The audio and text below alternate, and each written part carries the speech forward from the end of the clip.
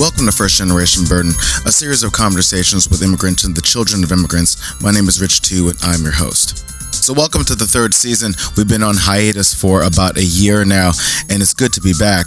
When I started this podcast about 2 years ago, I was under the impression that this would be a bit of a temporary thing. But now, every time I restart it, it feels like the conversation around immigration just gets more urgent. So thank you for joining us again. We have a great first guest for season 3. Her name is Ida Woldemichael. She's a creative director for Everytown, which is a great organization that focuses on gun violence. Also, she worked on the Hillary campaign. We talk about that as well. A lot of her work really focuses in the world of political activism, and which is something which is close to my heart. So we have a really good conversation. But before that, I want to thank our sponsor, Des Gin, again for their support. Des Gin is an American modern gin with a mission to unite design with the spirit industry. Designed both inside and out, it merges the traditional and the unconventional. So thanks again to the Des Gin team for jumping in on season 3. So back to our first guest, Ida Woldemichael. We first met in the Dominican Republic, judging for the Art Directors Club Awards a few months ago. Also, we're on the AIGA Council here in New York, and we talk a little bit about that, as well as her family's origins in Eritrea, which is really interesting, and that's right up top. We also get into her experience on election night while she was working on the Hillary campaign, as well as the role of design within politics and social activism.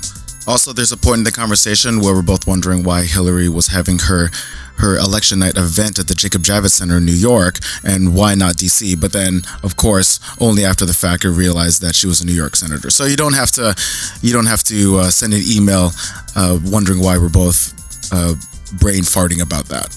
So without further delay, this is a really good one. Here's a conversation. You want to just talk right into the mic, like kiss the mic. Like be as close. Like talk like this? Yeah, just talk like that. I can sit like this most of the time anyway. Okay, you can also pick it up if you want. No. I have bad posture anyway. Oh, really? Oh, okay. This feels good, all right? Perfect. I'm uncomfortable. No. Okay. What was the question? Where I'm from? Background. Oh, I'm Filipino. Okay, cool. Yeah, my parents came here in the 60s. Okay. Yeah, in the 60s, and they come here separately, and they had they met here. And after the death of both of their fathers had died. And they came here and to start a new life, and then they met, and then, and then, babies happen. Mm-hmm. I should probably get rid of my gum too. Okay. Ida Woldemichael, thank you for joining us here. It's a pleasure to have you. Thanks for having me. So welcome to First Generation Burden. We've just been sitting and chatting in my office here really quick. But I would just love to just give a little bit of like a preface here. And I know you to be a very conversational person as well as an intelligent person.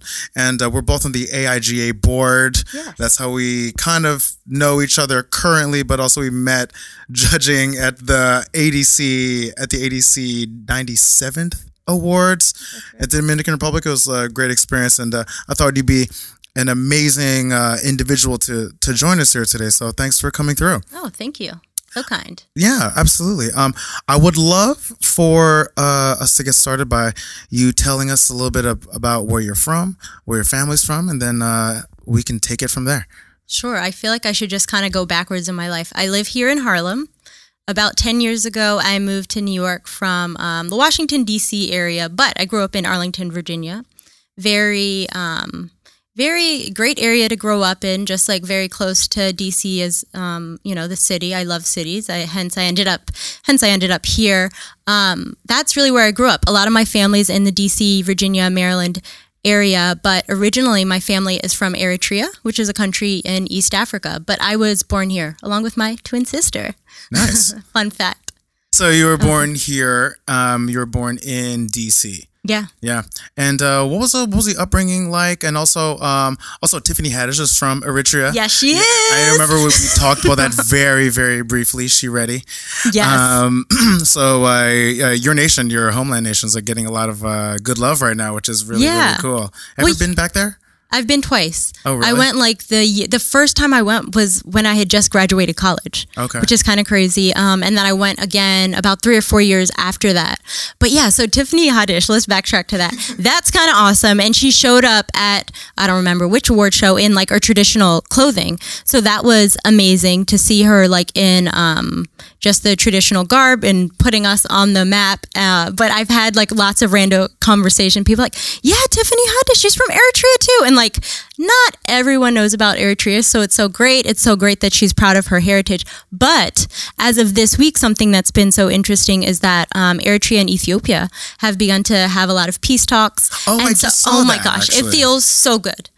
Wow. So that I think is just like another great feeling. Like Right. Tiffany Haddish and then Ethiopia and Eritrea just being in the news again in like the most beautiful way. So that feels good. And just for a listener, like Eritrea is in the African Horn area, yes? Northeast Africa, borders the Red Sea. And like, have you gone back as an adult? You gone back as a kid? Like what? Yeah, I went back as an adult. So I was I was in my 20s, I guess, around the time both times that I went. I have not been back since. Gotcha. But yeah, my grandma was there. A lot of my cousins were there. You just meet, a lot of family, and that it feels like. It feels like home, and like it now it would be different for me to go back because my grandma is no longer alive, but she was just like a big part of me enjoying growing up there. But she used to also come here to the States and like stay for like months at a time and hang out with us and take care of us when we were younger in our home in Virginia. So yeah, missed her presence. But you know what that reminds me of? Me and my grandmother used to have a way of communicating that wasn't necessarily in a way that makes sense. Okay. Because I am not fluent in our language. I'm so, which is not something I'm particularly proud of as an Eritrean, and I wish I was better, but there was some way that me and my grandma knew how to communicate, and she didn't know English well. She would describe French fries by pointing her 3 fingers together and telling me Danish, which means potato. And she'd be like, yeah, I want Danish, and she'd show me the hands. Well, we had ways of communicating, and I miss that. How different was that from the way that she would communicate with your parents? Oh, I mean, full-on conversation, Right. using in Eritrean. yes, in Tigrinya, which is the language. Okay. Yeah, so she would be, using. What's the name of the language? Sorry. Tigrinya. Tigrinya. Yeah, Got it. Tigrinya.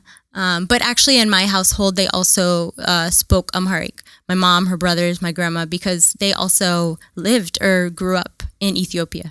Got it. So yeah, Wow. culturally, both sides present in my life. And your parents met in Eritrea, and then they came here together. I would love to know a little bit about that. Well, that's a long story, but let me give you time. I know, but I guess it's abbreviated and maybe a little bit more complex. My mother came here fleeing the war between Eritrea and Ethiopia. That's how she ended up here. 2 of my uncles were already in the States, and she was seeking asylum. And What year was that? That was in probably 81. Yeah, and soon after she had me and my sister. So we were born in the States. Do you have any other siblings? Nope, just us. I was raised by my mother and my uncles and my family. So, like, how much of that culture played into your upbringing, played into your... Oh, so much.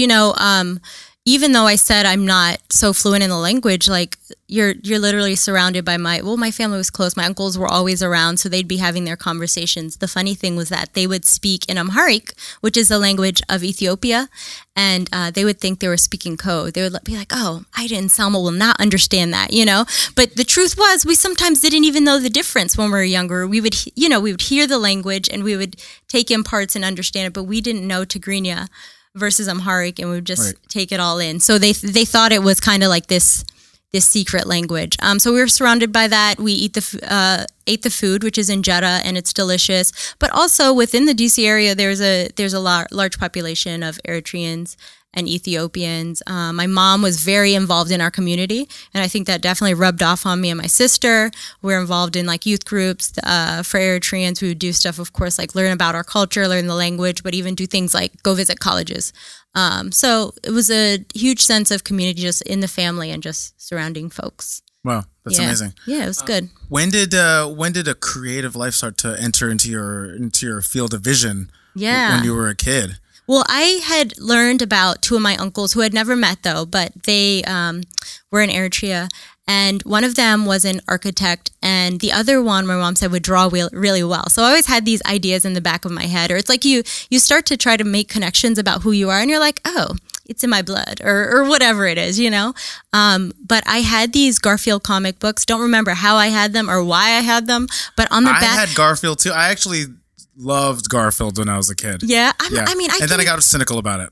I can't even speak to if I really loved the cartoon that much. I don't remember that much, but I remember this book and I thought the characters were so cute. Odie's so cute. The dad dude is cute. Normal.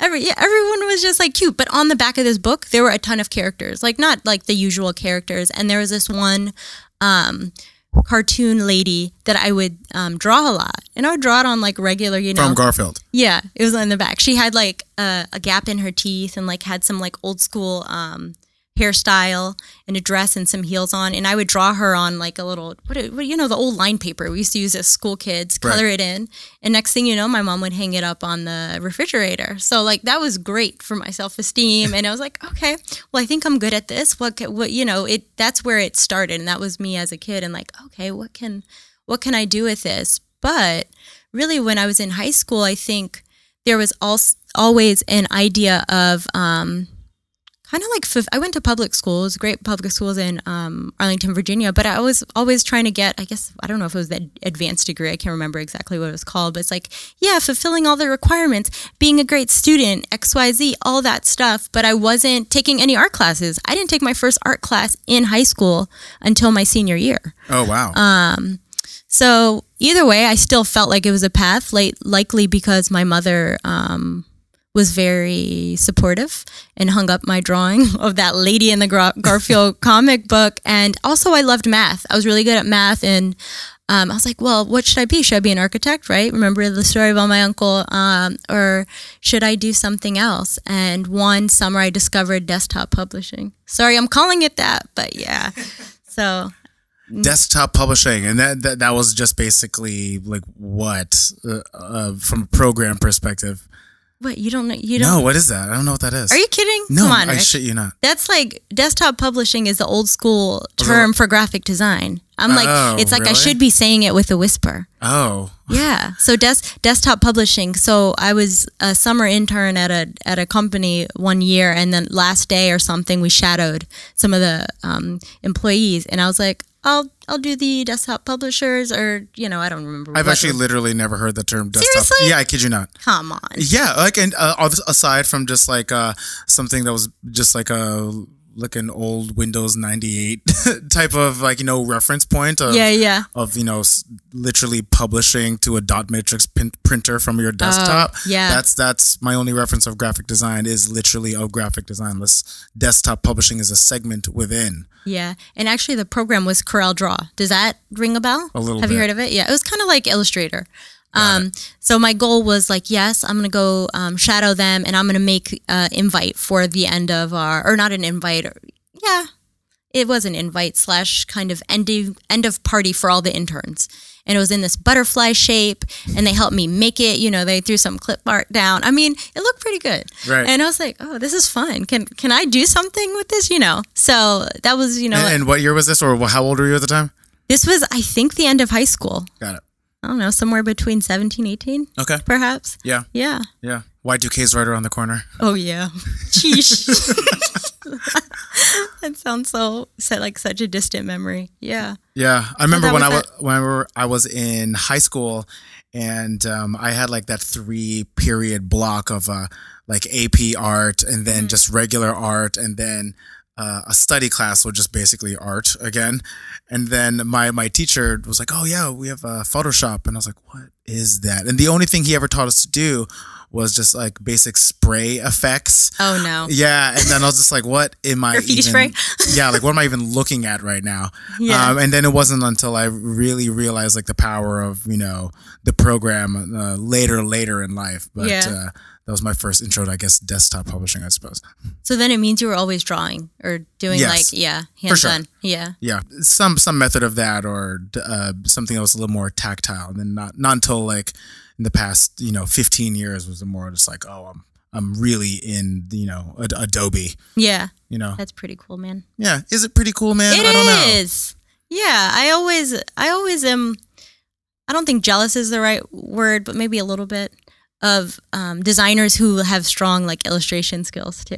Oh, I suppose. I feel like the work is usually more unique.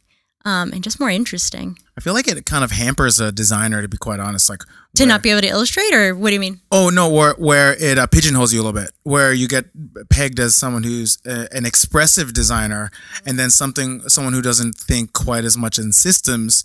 And but look, I love systems, and I'm all for. I can lean into Eurocentric design principles for sure. You know what I mean? I believe in like the grid, although I do think the grid is sometimes a tool for design oppression, to be quite honest, and like not necessarily like a democratizing tool. I'm getting super lit right now. Like as an aside, I am developing a talk that I'm trying to give in a few months about design principles and leaning away from Eurocentric design principles in order to open up a more multicultural thought, and using the grid as a tool to democratize aesthetic, and not as like, a literal grid that makes one think of right angles. Yeah. I remember you telling me a little bit about that in DR. Oh, really? Yeah. And I was like, man, that's awesome. And was I getting really spicy about it? Because sometimes I can.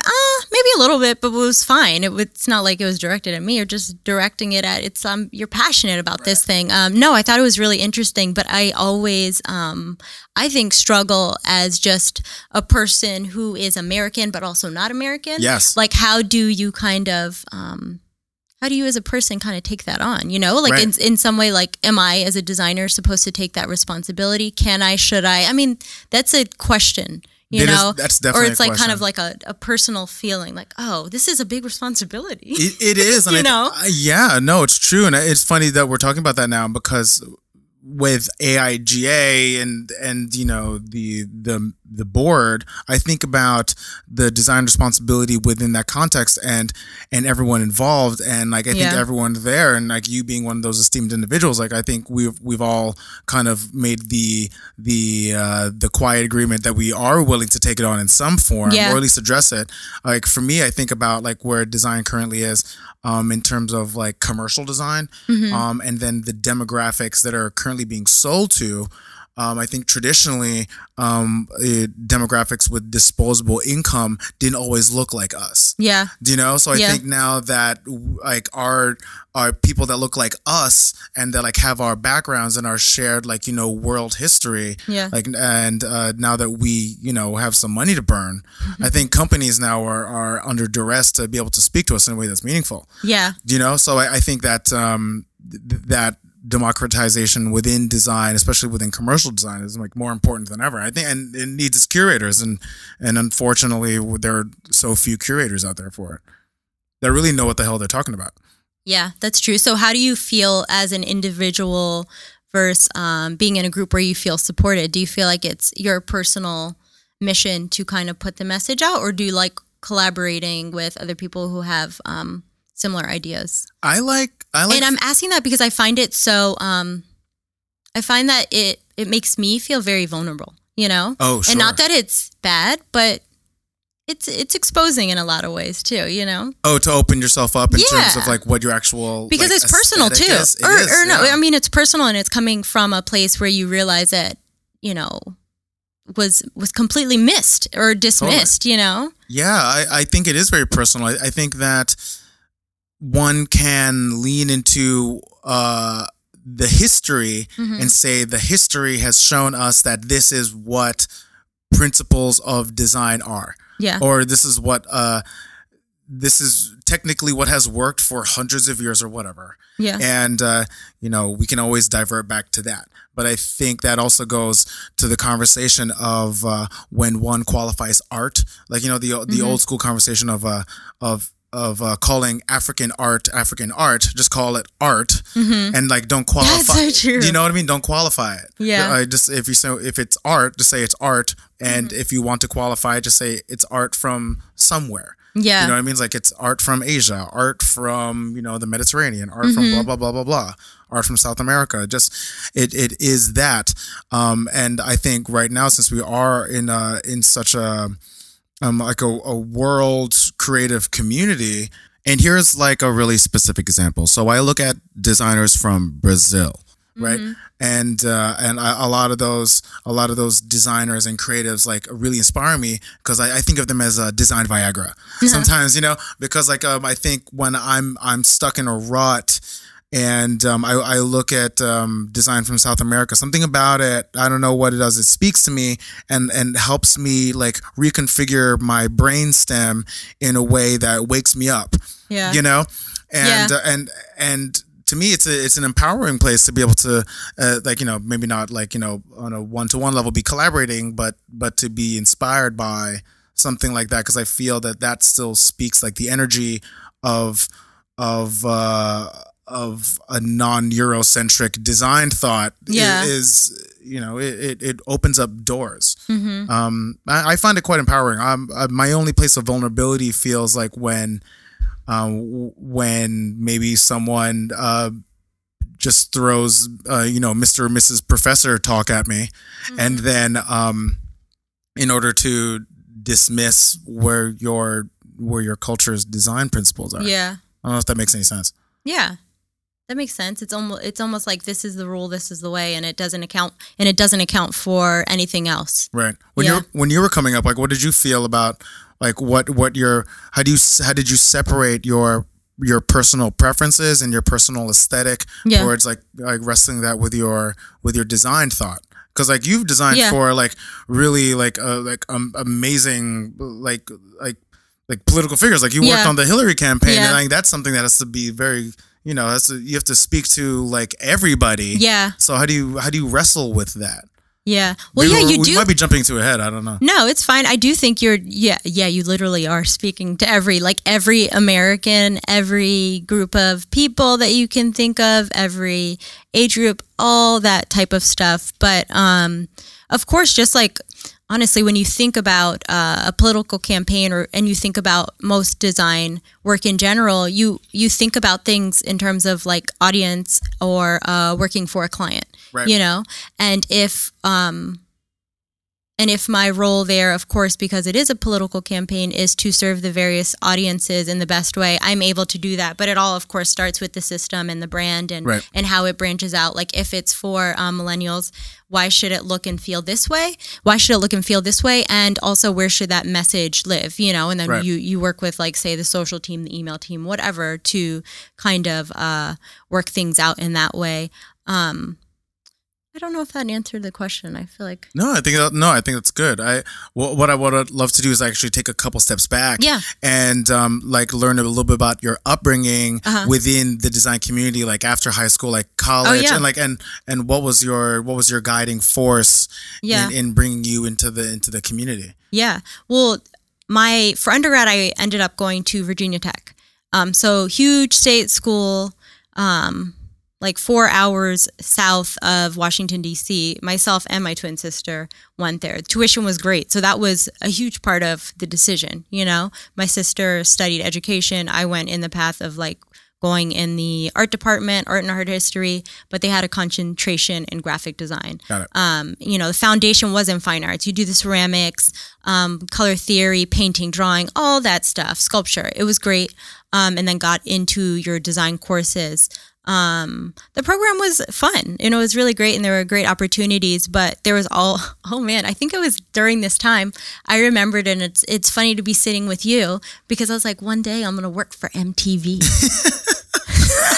That look on your face. But like, that was like, it's a dream come true. Let me tell you, every day. Hilarious. But that's the thing. Like, you have these ideas and these dreams, and then as you progress in your career, you get older, you learn more, things change. But anyway, so yes, that was in my head at that time. That was my dream. After I'm done with Virginia Tech, I'm going to move to New York and I'm going to work for MTV. Okay, this was in my head. Let's just frame that up that way. For sure. And that's so funny. And I would always have like really great internship experiences too in the DC area. And one time it was at the Corcoran Museum, Wolf Trap for the performing arts. all these types of things. And like, it was great to get exposure. But I think, of course, in those moments, you learn about yourself. You're like, okay, actually, what type of work do I like to do? And I really enjoyed both of those experiences. But right after undergrad, I decided to go to grad school because I wanted to go to art school, and I felt like it would be a game changer for my career, right. And that mattered to me. So I went to MICA, which is in Baltimore. Oh, yeah. Okay. I know a lot of great people from MICA. Yeah. So I ended up going there, did their grad program for 2 years. That's a rough area, is it not? Yeah, man, it is. I went there for 2 years. Yeah, I mean, Baltimore in general is a tough place. It's also just like for me, it was also like very gray and sad because it's like on one block things seem to be thriving, and on the next block not so much, you know. Sure. It kind of affects you. So that was mostly my path, and then let's see. Oh, my first design job. Shall we start about that? Yeah, I would love to know that. Yes. Yeah, I worked at a company called HZDG, and at that time they were based in Maryland, so like still within the DC metropolitan area, but now they're in New York and many other places.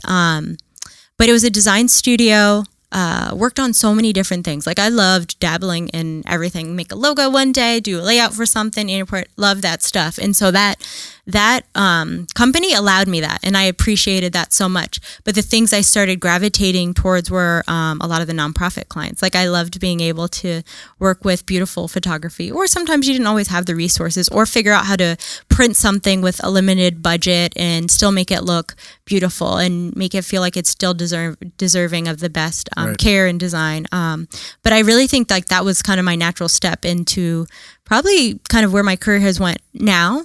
And soon after went into nonprofit world, was working at the Clinton Foundation. Going in-house is like night and day from working at a design studio. Sure. But yeah, and then more things happened after that. What is it about social justice that drew you to it? Because I think what's fascinating to me about your work and your design life is that a lot of it lends itself, I feel, towards social justice and like those issues. And I mean, in the current climate right now, I think it's especially interesting. But yeah. It feels like you've been drawn to it for quite some time. Yeah, I mean, I thought I was going to be at MTV. I don't know how this happened. Yeah, no, it's funny because if my old self or like my younger college self would look at myself now, I'd be like, no, I don't think that's the path. But I think just the idea of being exposed to these different things and allowing yourself to shift in terms of your career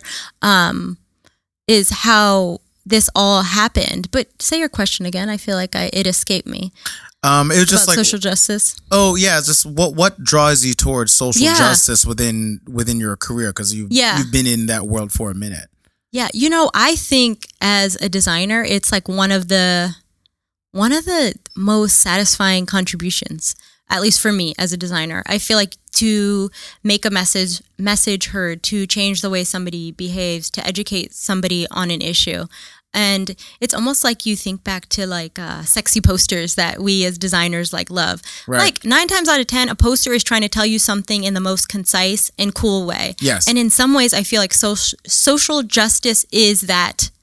Right. In a way, this is one of the few cities, New York City specifically, where you'll actually see posters in the world. Yeah, that's true. Like you'll actually see that's a poster, that's cool. Or like, I just saw today some stuff walking by the Montrose stop on the L. I was like kind of blown away. It was hot as hell. Yeah, and I mean, I still even love looking at all like the wheat pasted posters. Me too. Yeah. I think it's so amazing. The texture adds something. It's beautiful. Yeah, but I also think like what you said earlier about the idea of the grid and that we've learned that and kind of almost undoing that and learning other ways and facets towards graphic design. I think this is kind of my way of doing it too. It's like this is very much a part of me. I would say even in terms of my culture, I think about my mom's story, my country's story, and just how even from the 80s when my life started to now in seeing what has happened even between Eritrea and Ethiopia. Right. And like the kind of the a political conversation always being present, like in the background. I may not have been a part of it as a kid because like I never even considered myself somebody to like so fluidly talk about politics and all that. But it was always kind of in the background. And in some way, I think even just like serving your community and being out there, it's become a natural part, I think, of my design life, in some way.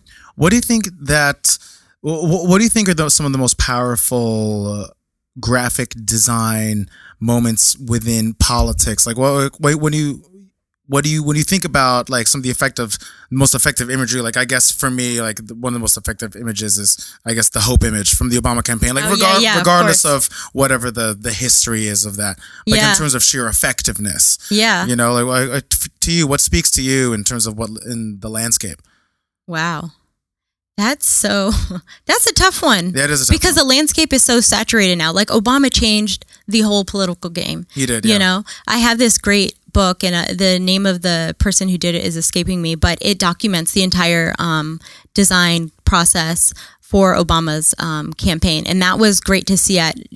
Not only to see like how much design evolves, because when you look back at stuff, and you're like, wow. Websites looked like that back then, and see like the Space Jam website. Or you see look at that. Or you see some like gradients on buttons. You're like, wow, it looks so cool then, Totally. Or like all these things that kind of evolve. But the thing that you said is like hope stuck with you, or there are these messages that continue, I think, to stick with you, and I think that's what mostly stands out in terms of politics, because honestly, most of the time it's red, white, and blue, and when it's not. Or not green, and it doesn't look like toothpaste and a star, then you're like, oh, okay. How's this different? Why is it different? But maybe forget even political design. I think a lot of just organizations who are doing advocacy work. Planned Parenthood stuff is awesome. You know that pink from anywhere. Yeah, you that's see that true. Pink, you're like, who's that? Planned Parenthood. Like, I love that about their brand. And I love that they have such a strong, there's a strong feeling about everything that they do. Can I ask how you got involved in the Hillary campaign? Yeah, sure. Like, how did that enter your life? I was working at the Clinton Foundation. That was my first nonprofit job. And of course, just through your network. Your network grows. A former colleague of mine who was running a department then and who I'd worked closely with. So actually it's funny because I was so naive. He calls me and he emails me like probably 2 sentences. Okay. Hey, Ida, how's life? And by this time I'm working at, in-house at a tech company. And so I, moved on out of this kind of nonprofit or political world, and I was trying something different. How's life? I might have an opportunity for you. Would you like to chat? That's it. I'm like, yeah, of course. Like, yes. So we're chatting, and he's like, hey, Ida, Hillary's going to be running. I'm forming a team, XYZ, telling me all the details, and I'm taking like vigorous notes, like, oh my gosh, so much information. And like, I always like to be on top of my stuff, know everything I'm getting into, and, just like look at it later. And oh, you're so organized. I am. But I go to him. So what are the hours? I'm like, could I, I was like, I'm at a different company now. So like, can I, is it like part of the day? Is it like a few times a week? And he's like, Ida, no, something along the lines. It's like, this is like working long hours every day. You're trying to change the course of history. Yeah. But the thing is, I didn't know about political campaigns. I was in the nonprofit world. They are different. Similar, but different. So it was just kind of like it was new, but I was like, yes, let me think about it and I'll get back to you. Or like, I was really just, I think, trying to wrap my head around this opportunity. Also too, something that's interesting is when you take a campaign job, there's an end date. So I think sitting with the fact that your job is done by a certain day, not by your choice, but by somebody else's, was new. But it was probably one of the best things that could have happened to me as well, to know like you've done the best you could and now we're all going to move forward. And it also meant like, for a person who's very organized like myself, a chance to kind of be a little bit free and live with the unknown and kind of be okay with that, What was it like working with Michael Beirut and the Pentagram team? Were they close and lockstep with the whole situation? Well, they did the logo and the brand guide. Okay. When I started, I was the second designer on board. Meg Vasquez was the first designer. She had some background. She came from the DNC. So like me and her both had like a network of people who were also working in other capacities on the campaign. So it wasn't truly a surprise that, in my opinion, that we both were there.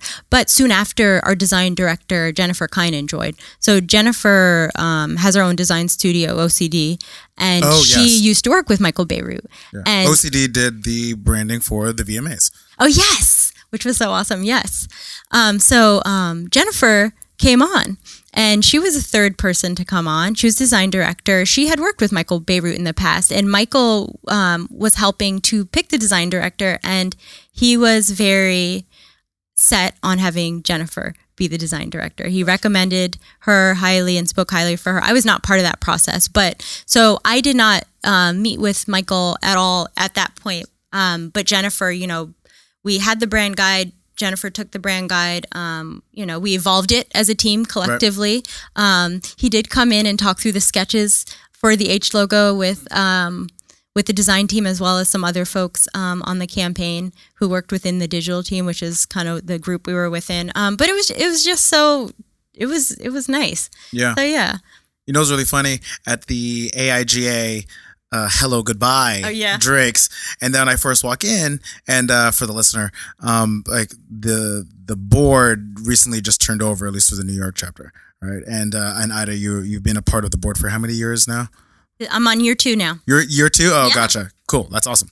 And I was very excited to be a part of the board, as everyone who's coming in new is. And I'm walking in, and it's very dark. And then I see Ida across the room, and I was like, "Oh, hey, Ida!" So I'm waving to you. And then a little chit chat happens in my ear, and then I walk over, and then he introduced me to Michael Bierut.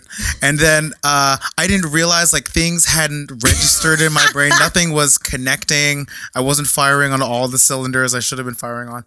And then Michael shakes my hand, and he's like, "Hi, like my name's Michael." I was like, "What? Michael? Huh?" And then I make him repeat it a couple times, and then everything started like snapping for me, and I was like, "Oh, hey, Michael Bierut." And then I could tell he just wanted to know a piece of me. Stop. His awesomeness is not lost on me. Even though I was sitting there having a conversation, right. Like, Ida from college was freaking out inside, like, "This is amazing." The first time I saw him speak in public, he was doing a master's series, I think, with Stephen Heller. Uh-huh. And Stephen Heller is someone he gave me my first gig way back in the day when he was still at the New York Times. And I had an unhealthy obsession with Stephen Heller in his career because I thought he was so prolific. And then Michael Bierut, I was very enamored with him too. And it was kind of cool. So I was like, oh, shaking my hand, like, nice dude. Wish I'd been a little bit smarter, more on the ball in that moment, but it was, whatever. It's fine. I'm sure it's going to happen again. Yeah, exactly. Oh yeah, I'm pretty sure I'll be weird around him again. Not that. Also, I have to ask, like when election day happened. Oh, yeah. Like what was the tone? Because for me, I was in bed for at least 2 days. I remember I was living in Oregon. And then I started this podcast out of rage, to be quite honest. It was like, what was the vibe? What was the feeling? On election day. Yeah. Well, okay. So I think we spent a lot of time working, right? So that day, half of the design team was present. The other half of the design team had been out in the States canvassing. So already... Canvassing? What does that mean? Canvassing means you're going, knocking on doors, talking to constituents, reminding them to vote. And also being available to answer questions, but also remind them to vote for your candidate. Right. So that was the main goal. So half the design team is gone. Also, half of the campaign office is gone doing the same thing. So if you can already imagine, like, you're missing like half of your heart in some of a way, the people that you work so closely with, it's all come down to this day. Yeah. And now you're separated, But a few of us were still working at the office. It was business as usual for the most part during the day. Like, we had a few design projects, but it wasn't busy, like, oh, what are we posting on social today for election day? We call it GOTV, which is get out the vote. What kind of GOTV graphics or promotion do we need to be working on today? So that was that. And of course, there's something called rapid response in days where special days such as election day, or say when there's something like a debate. How can we quickly respond and make things, for whatever channels we're supporting, on email, on social, in the States, on their social channels, all that type of stuff. We were always prepared. And so rapid response was also happening too, with just a small focused group of people. But I don't remember the time that we had to go now, but we had to go over to the Javits Center because that was where, the announcement would happen and we would see just everything coming in. So we get there and, you see everyone, of course, your colleagues, but you just see people who are supporters, and then they're there and people dressed up. So it's like, the feeling is electric. The feeling's electric and you feel optimistic. But the day was weird in general. You're half of the office is gone. You have to go to this place. This is a big day. It's just the energy is a little different. So then we go to the Javits Center. We're excited. I kind of don't remember how, but it's like you could stand just below and look up at the stage, and the stage was in the shape of the United States of America. It was like pretty beautiful how it was like cut out in the shape, and that was where Hillary would make big her production. Yeah, big production, looked beautiful, where Hillary would make her speech. Keep in mind the Javits Center has a glass ceiling, so you know what that means. It was all about the concept of Hillary smashing the glass ceiling, as a woman. So yeah, so interesting. Yeah, so there was a lot of thought in terms of the venue that was chosen by the part of the team who did that. And so we're there. Is there a choice, or is there a specific thinking about having it in New York as opposed to DC as well? I'm not really sure how that decision is made, but I'm going to guess that because headquarters was in New York, we were in Brooklyn, that's why. Got it. So... Oh yeah, that makes sense actually. Yeah, I think and also the sense. Clintons, like they had set up shop in Harlem as well, and that was the foundation office was there, or like personal office is there or was there. Yes, yeah, and they live in upstate or just like outside of the city. Got it. Where am I going with this? Oh yes, okay, so.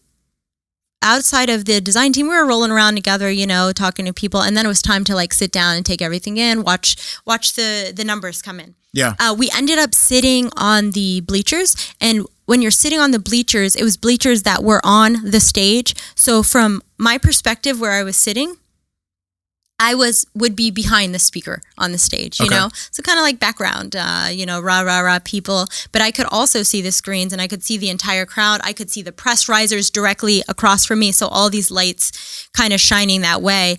But the thing that I remember is just seeing the numbers come in and just being in disbelief. I'm like, no, this can't be. But also feeling like, are people really this crazy? Actually, I felt a lot of fear. Because I was like, it can't be going this way. Right. It can't be going this way. This person cannot be the person who people would trust to run our country. Right. And I was just like, what does that even look like? In my mind, that was so unimaginable and so scary that, my mind was like, no, people have more sense than that. It felt apocalyptic. Exactly. So the numbers came in. Of course, things went how they went, which was not positive. And John Podesta came on stage, made a speech, at which point he told everyone, to go home, and Hillary would have, words in the morning or something. So that was that. So it's like, you think about working on something, I guess it was a year and a half, and then having it all kind of culminate in this moment. Sure. And kind of you're just left hanging and not even personally, but just like you think about your future and the future of our country, the hard work you've put in. And I don't know, the day was so different, I think, than any of us probably expected, for me. And the next day, Hillary did her concession speech. She wore purple. And it was kind of the symbolism of, the Democratic and Republican colors coming together and the idea of, unity, Sure. Sure. She did this amazing speech, didn't have a tear or even a voice break that I could hear or notice. And just not even all the staff could go and hear it. Yes. Only a few could get in. But it was heartbreaking because it was a woman who took this loss with such grace. And I think she deserved way better, Yeah, I agree. So yeah, that was the day.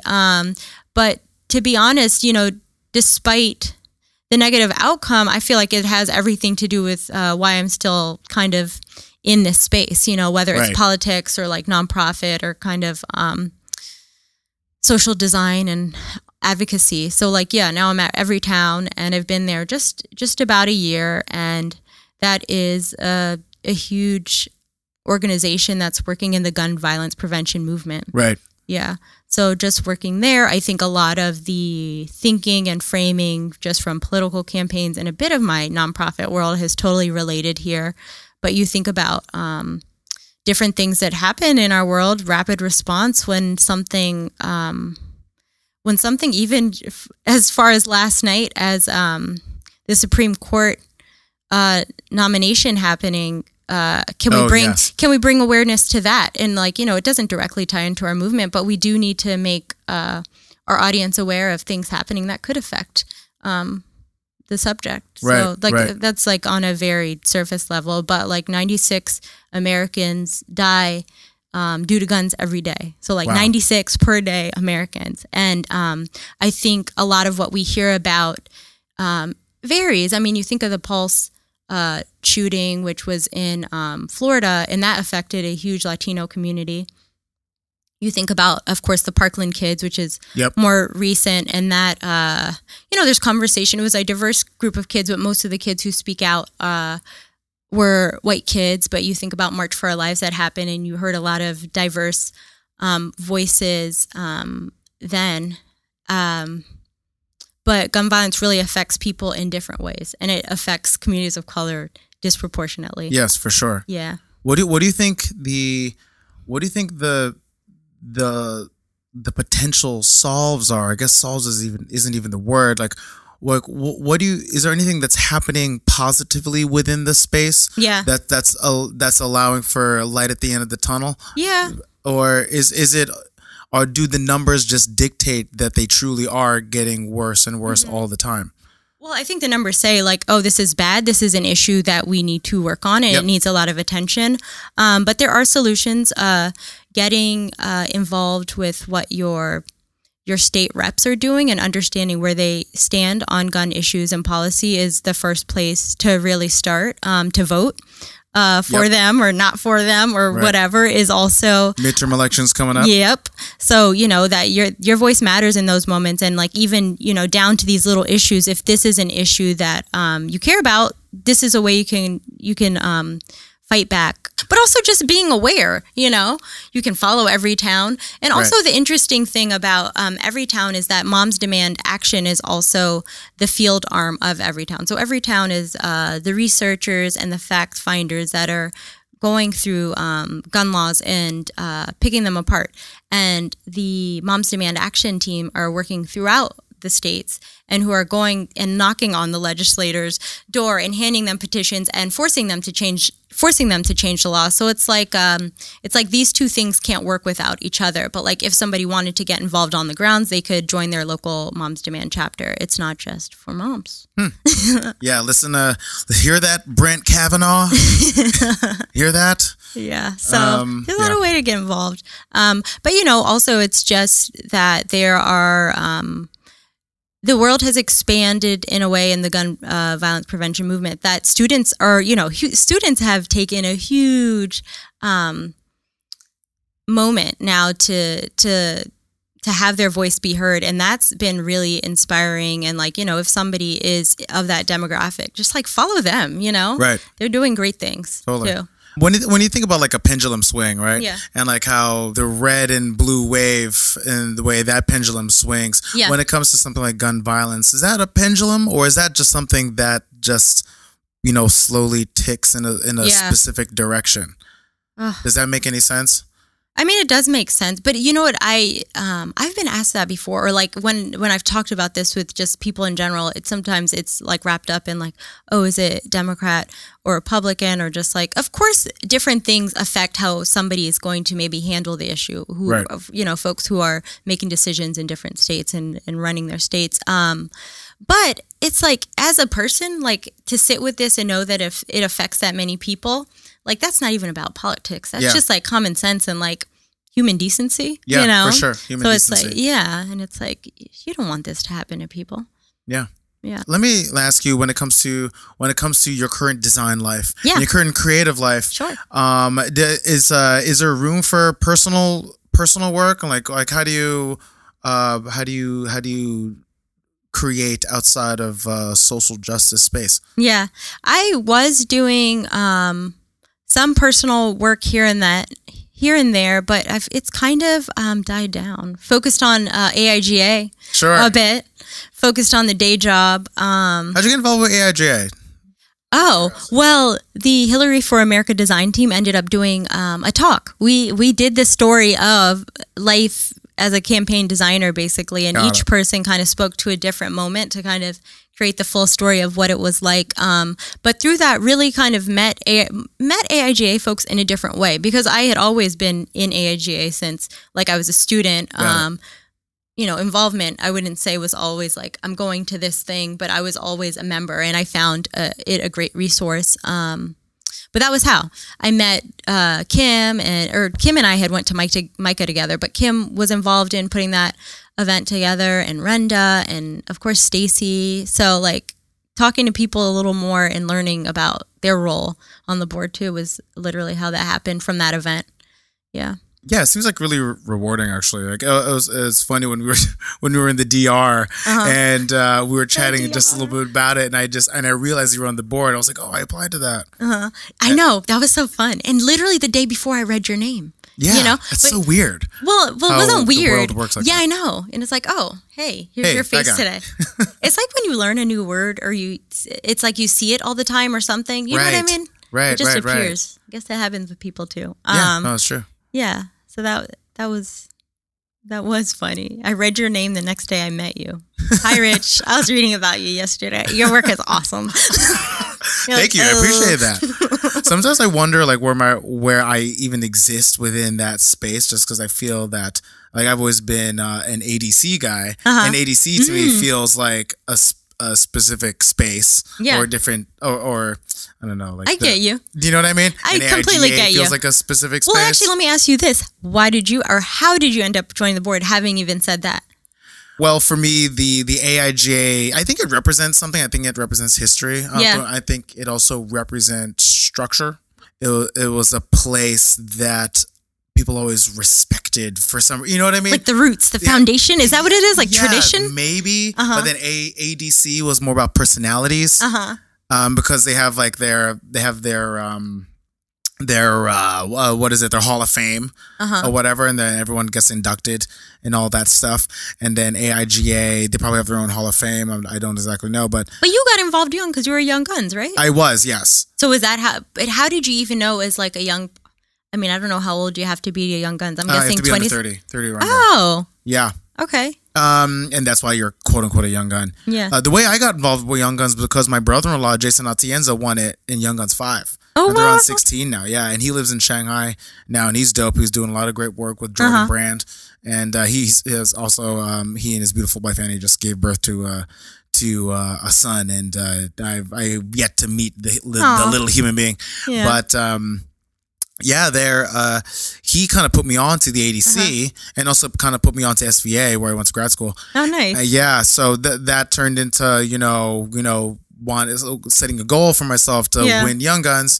Then he ended up getting it. And then I sat on the Young Guns board for a few years with a lot of great people like Dana Tanamichi was on that first board that I sat on, Justin Genak. So I met Justin. Let's see. Dress Code was involved. I remember Michael Freemuth, but like after he was at Sagmeister, and like a lot of great human beings. And then I got to be the chair. Awesome. Yeah. So for Young Guns 11, and got to work with Grand Army on that one. And then I kind of took a step back. From that world. Well, I was a part of it. I was always part of the family. Yeah. And then when I moved to Oregon, I had my going away party at the ADC. It's also, to be quite honest, but then I turned the ADC into like a club. Like, you mean like you? No, like DR. Just kidding. Yeah, exactly. Well, that's what I loved about the judging. DR.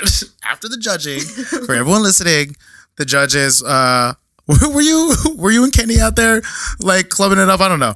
Sometimes, but not really. I was trying to get some water and some sun. Oh, because we really? missed it most days, you know. Gotcha. But yeah. Oh yeah, I remember Sagi would be out there. Like, yeah. Morning swims, you know. So like, did you get your morning swim in? Yeah. Yeah, about an hour. That's awesome. Yeah, but I feel like he's a sun dweller though. Yeah. There are a lot of sun dwellers in our crew. Yeah. I was more of like a night owl. Yeah, you were. Yeah, for sure. But the way they set But up that the whole was your thing. family. Now it makes sense because it was there was like an understanding between you guys, but I didn't really with like some of the ADC dudes, and I didn't know like how long some of you guys had probably known each other in background. Yeah. Got it. Because I think probably my involvement in ADC is kind of light touch, and I'm looking forward to being more involved there. I think I've always been like more in the AIGA realm, probably opposite of you. You know what I mean? Yeah, for sure, for sure. Yeah, well, like those guys like Brett, Louis, Michael O'Rourke, like those dudes, like, man, I could rage with those dudes, like, no doubt. Like, to me, it doesn't even feel like a design thing, an art director thing, like an advertising thing. I feel like, oh, those are just the dudes. Yeah. You know, and like, you know, I love those guys, like going all, you know, like way back a couple generations. Yeah. Oh, wait, let me ask you a question. Yeah, so, like, sure. you were saying your brother-in-law kind of really showed you a bit of the ropes. Like, okay, here's what's up with SVA. Yes. Here's this thing, ADC. So, like, how do you feel a responsibility to do that with younger designers? Or Oh, absolutely. Do you do that? Yeah. I think that's part of what this is. Yeah. I think that's part of why I like to give talks. I think it's an energy thing for me. I feel that even before the political conversation is what it is. Yeah, yeah. You know, I always felt the need to represent what my base set of preferences are from a design aesthetic and from a way of thinking, because I knew that there are people that weren't dissimilar to me. Mm-hmm. You know, and I think that you know, like I like what I like, and I like to create what I like to create, and I think it's valid, and I believe in the validity, and I think it's worth showing these kids like at SVA, right? At SVA, and I went there, so I speak no ill will of SVA, but a lot of students there are pretty well off. I think that's kind of understood, right? A lot of international students. Art school's also pretty expensive. Art school's super expensive. I do think it's worth the investment, but it's expensive. Absolutely, absolutely, and I love SVA. It's my alma mater. I'm going to give a talk there tomorrow. It's going to be great. Everyone show up. Just kidding. You guys will hear this way after that happens. But I taught a semester at Kean University in Union, New Jersey. Okay. Right. And the thing, a design course. It's a design course. Yeah, it was a one day, or it was every Friday. It was like a full day thing, and I would just work during the week, and on Friday would just be understood that like don't talk to Rich on Friday because he's teaching. Yeah. Right. But the thing that I loved about Kean was that it was a state school, or it is a state school, and all the kids are local. The kids come from homes like blue collar homes. Yeah. And you'd have the range of like the kid from Kenilworth who has a lot of great potential. He needs to go see a few things. He just needs to go to the city a couple more times and just kind of like awaken himself. Yeah. Or you have the one kid who probably doesn't work so hard and is trying to skate by, but probably comes from a home that doesn't necessarily nurture a creative spirit. Yeah. But he kind of wants to do something and everything in between. Yeah, you know yeah. what I mean? But those kids just felt so real to me. Yeah. And they felt like genuine kids, and as opposed to like a lot of kids I would encounter attending SVA, where it just felt like they knew where they were, they knew what they wanted to aspire towards, like. There's something about the kids at Kean that I felt like you could unlock more. Yeah. Yeah. And there was more of like a puzzle to solve. Yeah. Do you think it was like also less exposure to design in general too? From Absolutely. Them? Yeah. Absolutely. That's part of it. Yeah, and I think that's and like I'm not the most I'm not the most clean cut guy. And I'm not the most clean cut guy, and I'm very approachable. And right now I'm in my office wearing a tie-dye t-shirt. Do you know what I mean?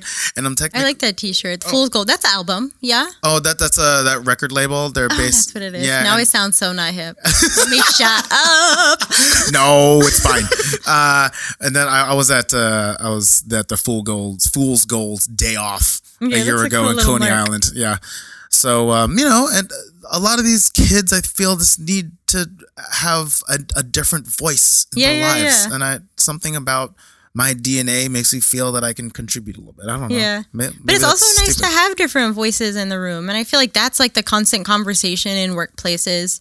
Right. And like, yes, it's necessary, but it's such an exhausting conversation. It is You know? exhausting. Because like, I think from my perspective as a Black female designer, Yes. it's like, yes, like forget even just design, like even sometimes in just various classroom settings or Right. whatever. It's like, why am I one of 5 or, of Black women? And it's just like, it's so old. And it's not even something I think in those moments, you would talk about outwardly. Now there's so much responsibility on organizations or companies to do something about it, but it's exhausting. Not until exhausting. 10 years into my career did I work with another Black designer. Wow. And we were both like, have you ever worked with one?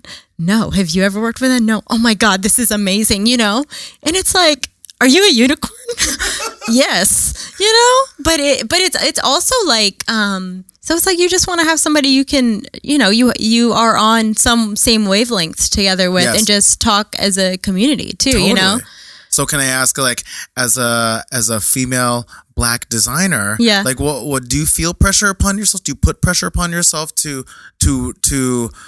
represent and also to have a voice in your community, that in your design community, your creative life that speaks to your background?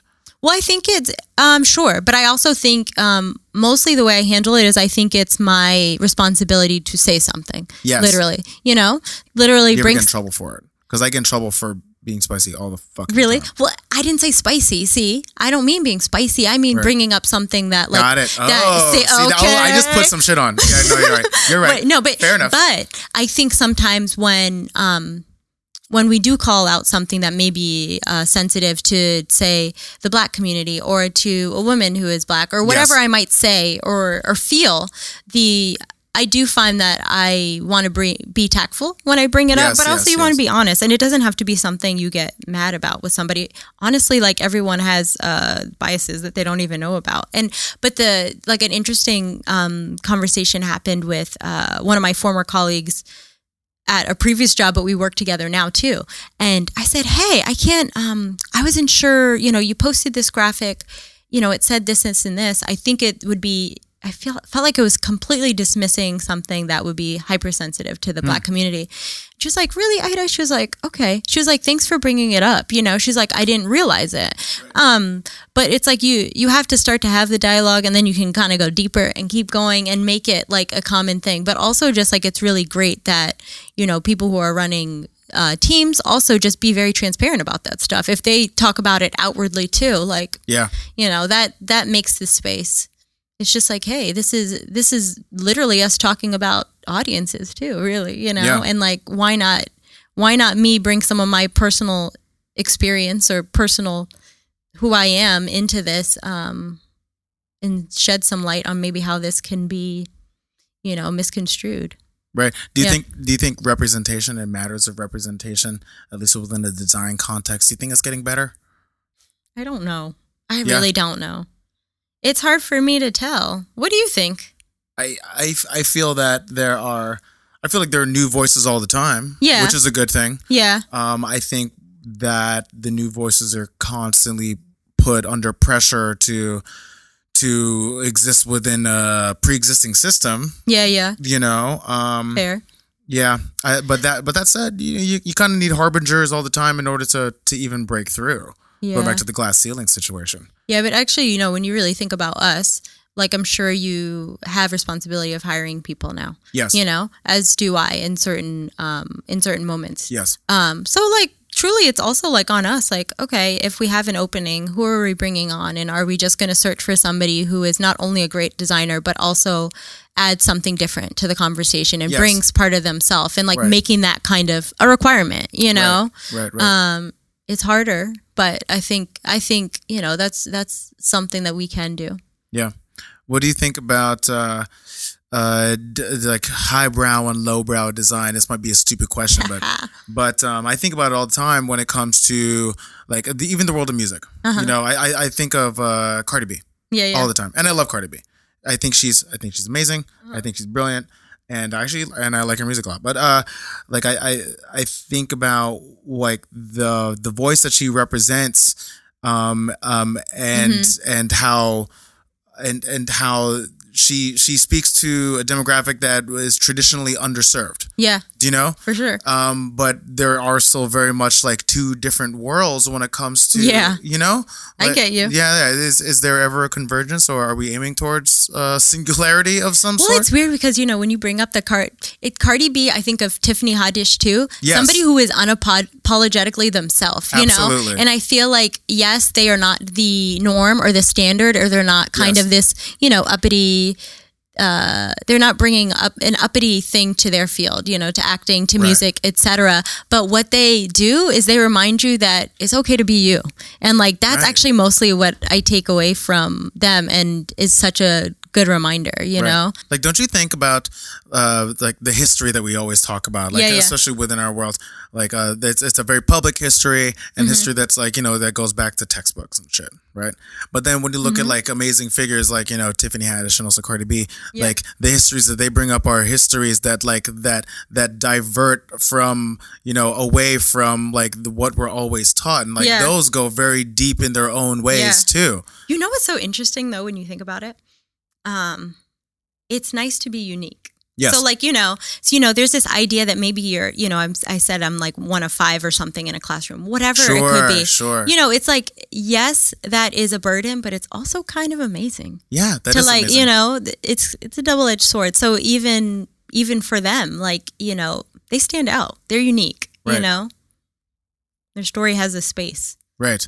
Who is there anyone else that you're thinking right now that's like kind of like catching your eye in that way, out of curiosity? That brings out that other level of uniqueness.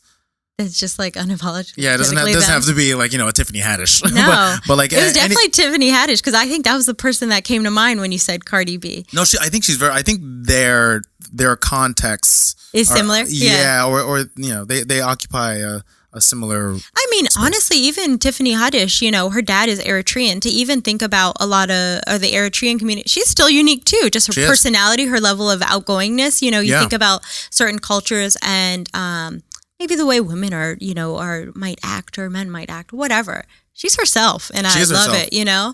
And it was really funny because my mom would be like 2 days late sending me and my sister links. Did you see Tiffany Haddish with her dress? Did you see this? Mom, you're late, you know? But it was, you know, it was, my mom was proud. And like, I didn't know how somebody who was not my generation and who was Eritrean would take it. But like, everyone's proud, you know? Right. Everyone is proud. Yeah. But it's also, it was a reminder probably to, you know, that generation too, my mom's generation, like, be you. We love you, you know? Right. Yeah. So kind of similar but different, and someone I was never really a fan of at the beginning is Bruno Mars. Oh, yeah. Never a fan of Bruno Mars, really. Yes. At least early on, like, you know, I don't know, just never kind of caught on. What? But his music, his performance, what? I thought that early on, he was a bit of a cornball, to be 100% honest. Yeah. And I think when he first came on with like B.O.B. and I'm trying to remember like what year this was exactly, maybe like 2012, 2013 or whatever, that I just wasn't into that level of pop sensibility. Yeah. And then something changed in my psyche, and because he just happens to be he's Filipino, he's part Filipino. Yeah. No, I knew when you brought it, I was like, yep, I get it. Yeah. Okay, so let's talk about this. Let's talk about it. It's a conversation point. Now I'm just like way more about him now, just because I think culturally he's adding to the depth of what my culture can bring to the table. Yeah. You know, from a performance level, from a dancing level. I mean, Filipinos could always dance, like, you know what I mean? Especially because Filipinos were all part, like every season of America's Best Dance Crew, you know what I mean? Yeah. So I think there was that understanding, but like, now I'm just like, maybe it's just because it's 2018 and the conversation is what the conversation is. Yeah. But like now I'm just like so much about like brown pride right now. I'm like, I'm debating on how much of myself that is truly, and how much of that self is me wanting to be vocal about it because of the climate that we're in. Yeah. You know? And just, and maybe just like the lack of representation too. It's nice to see him out there being successful and doing good work. I love Bruno Mars. I have something about like artists who like can dance really good and sing well. I'm like, wow, they're great performers, and this song is so catchy. But he is so controversial. Like, and not him himself. The subject of him is so controversial on the internet. Just about like, oh, is he appropriating, Michael Jackson's style and this and this? But you know what? It's. Are we not all inspired by people we admire? Yes. To a certain level. Yes. I don't know within like the performing arts what's like the I don't know what the parameters are. Yeah, the overboard or you're good or whatever. Yeah, like what lanes of authenticity you're allowed to be in. I'm personally okay with it. I'm personally okay with it too, but that said, I don't necessarily participate in that conversation. I'm when I say what I see online, I'm mostly reading comments, not even commenting myself. But. Right. For me, if I could have a hot take, my hot take would be, I think that the style of music that he represents was at least created in America. Yeah. You know what I mean? Is a derivative of Motown and Detroit sound, which is American to me, but holistic of the, inclusive of the American melting pot mindset. And I think that over time that sound, in terms of everyone that's touched it along the way, that sound has samurai sorted itself. Like, the thought of like, metal folding upon metal to sort of something like pointed and strong. Yeah. That mathematically speaking, one could, really crank out the hits within that sound. Do you know what I mean? Yeah. Whether it's Bruno Mars or anybody else. Yeah. And I think that for me, there is somewhat of a group ownership of that. You know what I mean? Yeah. Maybe that's a hot maybe take. It's also, I also think it's like him being inspired by Black music. Motown is Black music, and maybe that's like the area of like grayness for some people. But I also think that's great. Like, I would love to have, a ton of Black designers to choose from and be inspired by, so like totally. In some way, when you think that you have all of these people to look up to, and be inspired by and have it affect your work, like Bruno Mars, that's kind of awesome. It is kind of awesome. Music maybe is a different conversation. Like, music is, or there are a lot of roots with just like, Black people making great music, and a lot of folks are inspired by that. But, I'm jealous in terms of design community. I wish I had that too, I'm like, totally. Yeah. Well, as a Filipino person, and a Filipino person turning 37 this year, when I was growing up, there was no other culture for me to even turn to. Yeah. In terms of like what I thought was cool, because what do you mean? Just like in terms of design, or you just mean life? I mean, in terms of life. Oh. Because a lot of Filipinos specifically came to the States, I guess in the 60s and 70s, in like the second Asian wave, after the initial wave in the early 1900s. And then there was a big immigration wave of Filipinos specifically in the 80s and 90s. So we basically came here with a blank slate. Yeah. And then you're coming here and then you're absorbing American culture, and then you're not seeing people that look like you on TV at all. But like even now, it's like I never see Asian people on TV in general. It's kind of fucked up. Well, I'm sure there's Filipino channels. Like if you wanted to watch that and subscribe to those channels, you could. Yes, you could. Same with me, but yes, you could. But if you wanted to acclimate oneself to American culture, that's just that's not the route. Nope. Yeah. So Filipinos, we latched onto Black culture and also Hispanic culture. Okay. And because I think we felt akin to Latinos because we shared the same Spanish heritage. Yep. That connection. Yes. And Black music is just dope. Yeah. So we just listen to hip hop. Like all I know is hip hop. Yeah. That's truly like the thing that, like, one of the reasons I wanted to work at MTV was because I wanted to work on Yo MTV Raps. Yeah. Like that was really a selling point for me. And yeah, it's like the Bruno Mars conversation is complicated. Definitely, it is. It's complex. Yeah, well, the thing you said about not having to like look up to people or like embrace culture that was your own once you're an American. It's like everything else is kind of what you're taking in. I remember my mom telling me like because I struggle with the feeling of how I feel about being not fluent in my native language, But my mom said like, oh yeah, the doctors were telling me it's bad for kids to learn multiple language. And I think that was kind of just like the talk of the 80s. And I've talked to other kids who like grew up around the same time as us. And I was like, wow. Yeah. It's weird. But maybe I'm rationalizing it. No, I don't know. That's not cool though. I should know it. What, to now rationalize? No, that I should know it. I feel bad about that. Listen, it's not on Duolingo. I need it. Right. No, I hear you. Yeah, that's true. Yeah, it's a hard thing to sit with. But also it's like this idea, like when I'm in Eritrea, I'm American. When I'm here, I feel more Eritrean, Sure. Because I feel like visually, America is a mixture of people anyway. But like, it's always like there's a backstory behind why somebody talks a certain way, looks a certain way, whatever, Yeah. I'm going to say one last thing on Bruno Mars. Okay. Really quick, is that if a person's good at the thing that he or she is doing, then let them be fucking good at it. Yeah, that's true. Like there are a lot of amazing Filipino breakdancers and b-boys. It's like, we didn't originate it, but if the dude is spinning on his fucking head and he's great at spinning on his head, you're going to tell him to stop spinning on his head. Yeah. It's amazing. Yeah, that's true. Yeah. So that's it. I don't know. Yeah. Cool. That was a weird tangent that we just that we went off on. I know, Bruno Mars. So out of curiosity, so what's next for you? Like, what are you doing? What's next? Yeah, oh man, I don't know what's next. I having been involved on a political campaign, I think changed my idea of, I think being so mapped out in terms of where I think my design life will take me. I think there's half of me, of course, that knows what's going on. I'm, doing great work at Everytown. I'm involved on the board. Who knows what's going to happen in our world and where that'll take me. I think I'm kind of open, Well, I'm curious, how do you think about that? Are you like a very future-focused person, or how do you think about your career and your life, like in terms of design? How do I think about my career and my life? Like I'm always like, I feel like there's people who are like very planned, or there are people who are like, I'm going to do this and that's it, or they're... I don't know, so many things. I'm always fascinated by that, though. I am very future focused, and okay. and I always feel like, wow, I get to show up here, do what I do, and I'm working here, living here.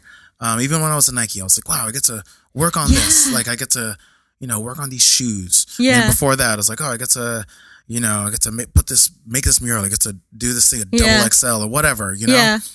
And I'm kind of in that place of scratching off bucket list points. Yeah. Oh, nice. Okay. Yeah. So I don't really have a 5-year plan in terms of like I want to be there specifically. Yeah. But I think in terms of the things that I want to accomplish, and I think also in terms of the energy I want to put out into the world. Like even with this podcast, it's like I want people to feel this, because I think it's amazing to talk to people like you and put your energy in the world. Yeah. And feel that, and also to physically sit in your presence and be able to do this. So my future is really dictated by the energy and the experiences I want. Yeah.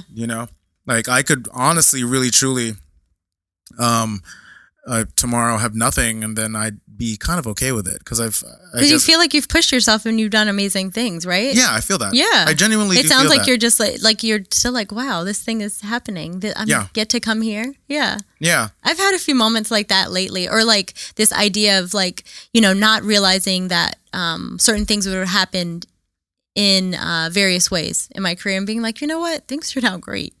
Like, and I'm glad. Absolutely. And I don't take that for granted for 1 minute. Yeah. Well, right. It's a good feeling. Yeah, that is a really good feeling. But I also think it's like we're in a space where we have opportunities and a lot of privilege too. I think you having this podcast is great, and you have the ability to bring different voices to the table. So thank you for doing that. And thank you for making conversations, I think, about culture and differences easier. It's nice to have those types of conversations. I think so, because we need that. Yeah, I think we do. Like it's always hard to broach a topic of conversation when you're not 100% sure of what it is you're even trying to get at from an outcome. Yeah. Like I don't know what the outcome is of this conversation. Yeah. At the end of the day, it's more of like for me it's about discovery. Yeah. I like to just learn a little bit more, and then just kind of like I'm really just putting out the feelers and seeing what's okay. Yeah. You know? Yeah. Does that make sense? Yeah, it does make sense. All right. So while we're winding down, it's been a pleasure. I do have one last question. Is the ARGA going to be hard? Are they really going to push us? Well, I'm one of the VPs this year. Right. And remember, I'm organized and I usually have goals, but it's a collective thing. It's going to be great. There's going to be a lot of space to insert your knowledge and expertise, and collaborate with everyone. I feel like everyone has such interesting stories and backgrounds. It's going to be awesome. It's not even about being hard. It's about us doing everything together. We'll figure it out. It's going to be good. Awesome. Yes. I love when things are hard, actually. Yeah. It's gonna be a challenge, but a good challenge. That's why you signed up for it anyway. That's absolutely true. Yeah. 110%. You got it.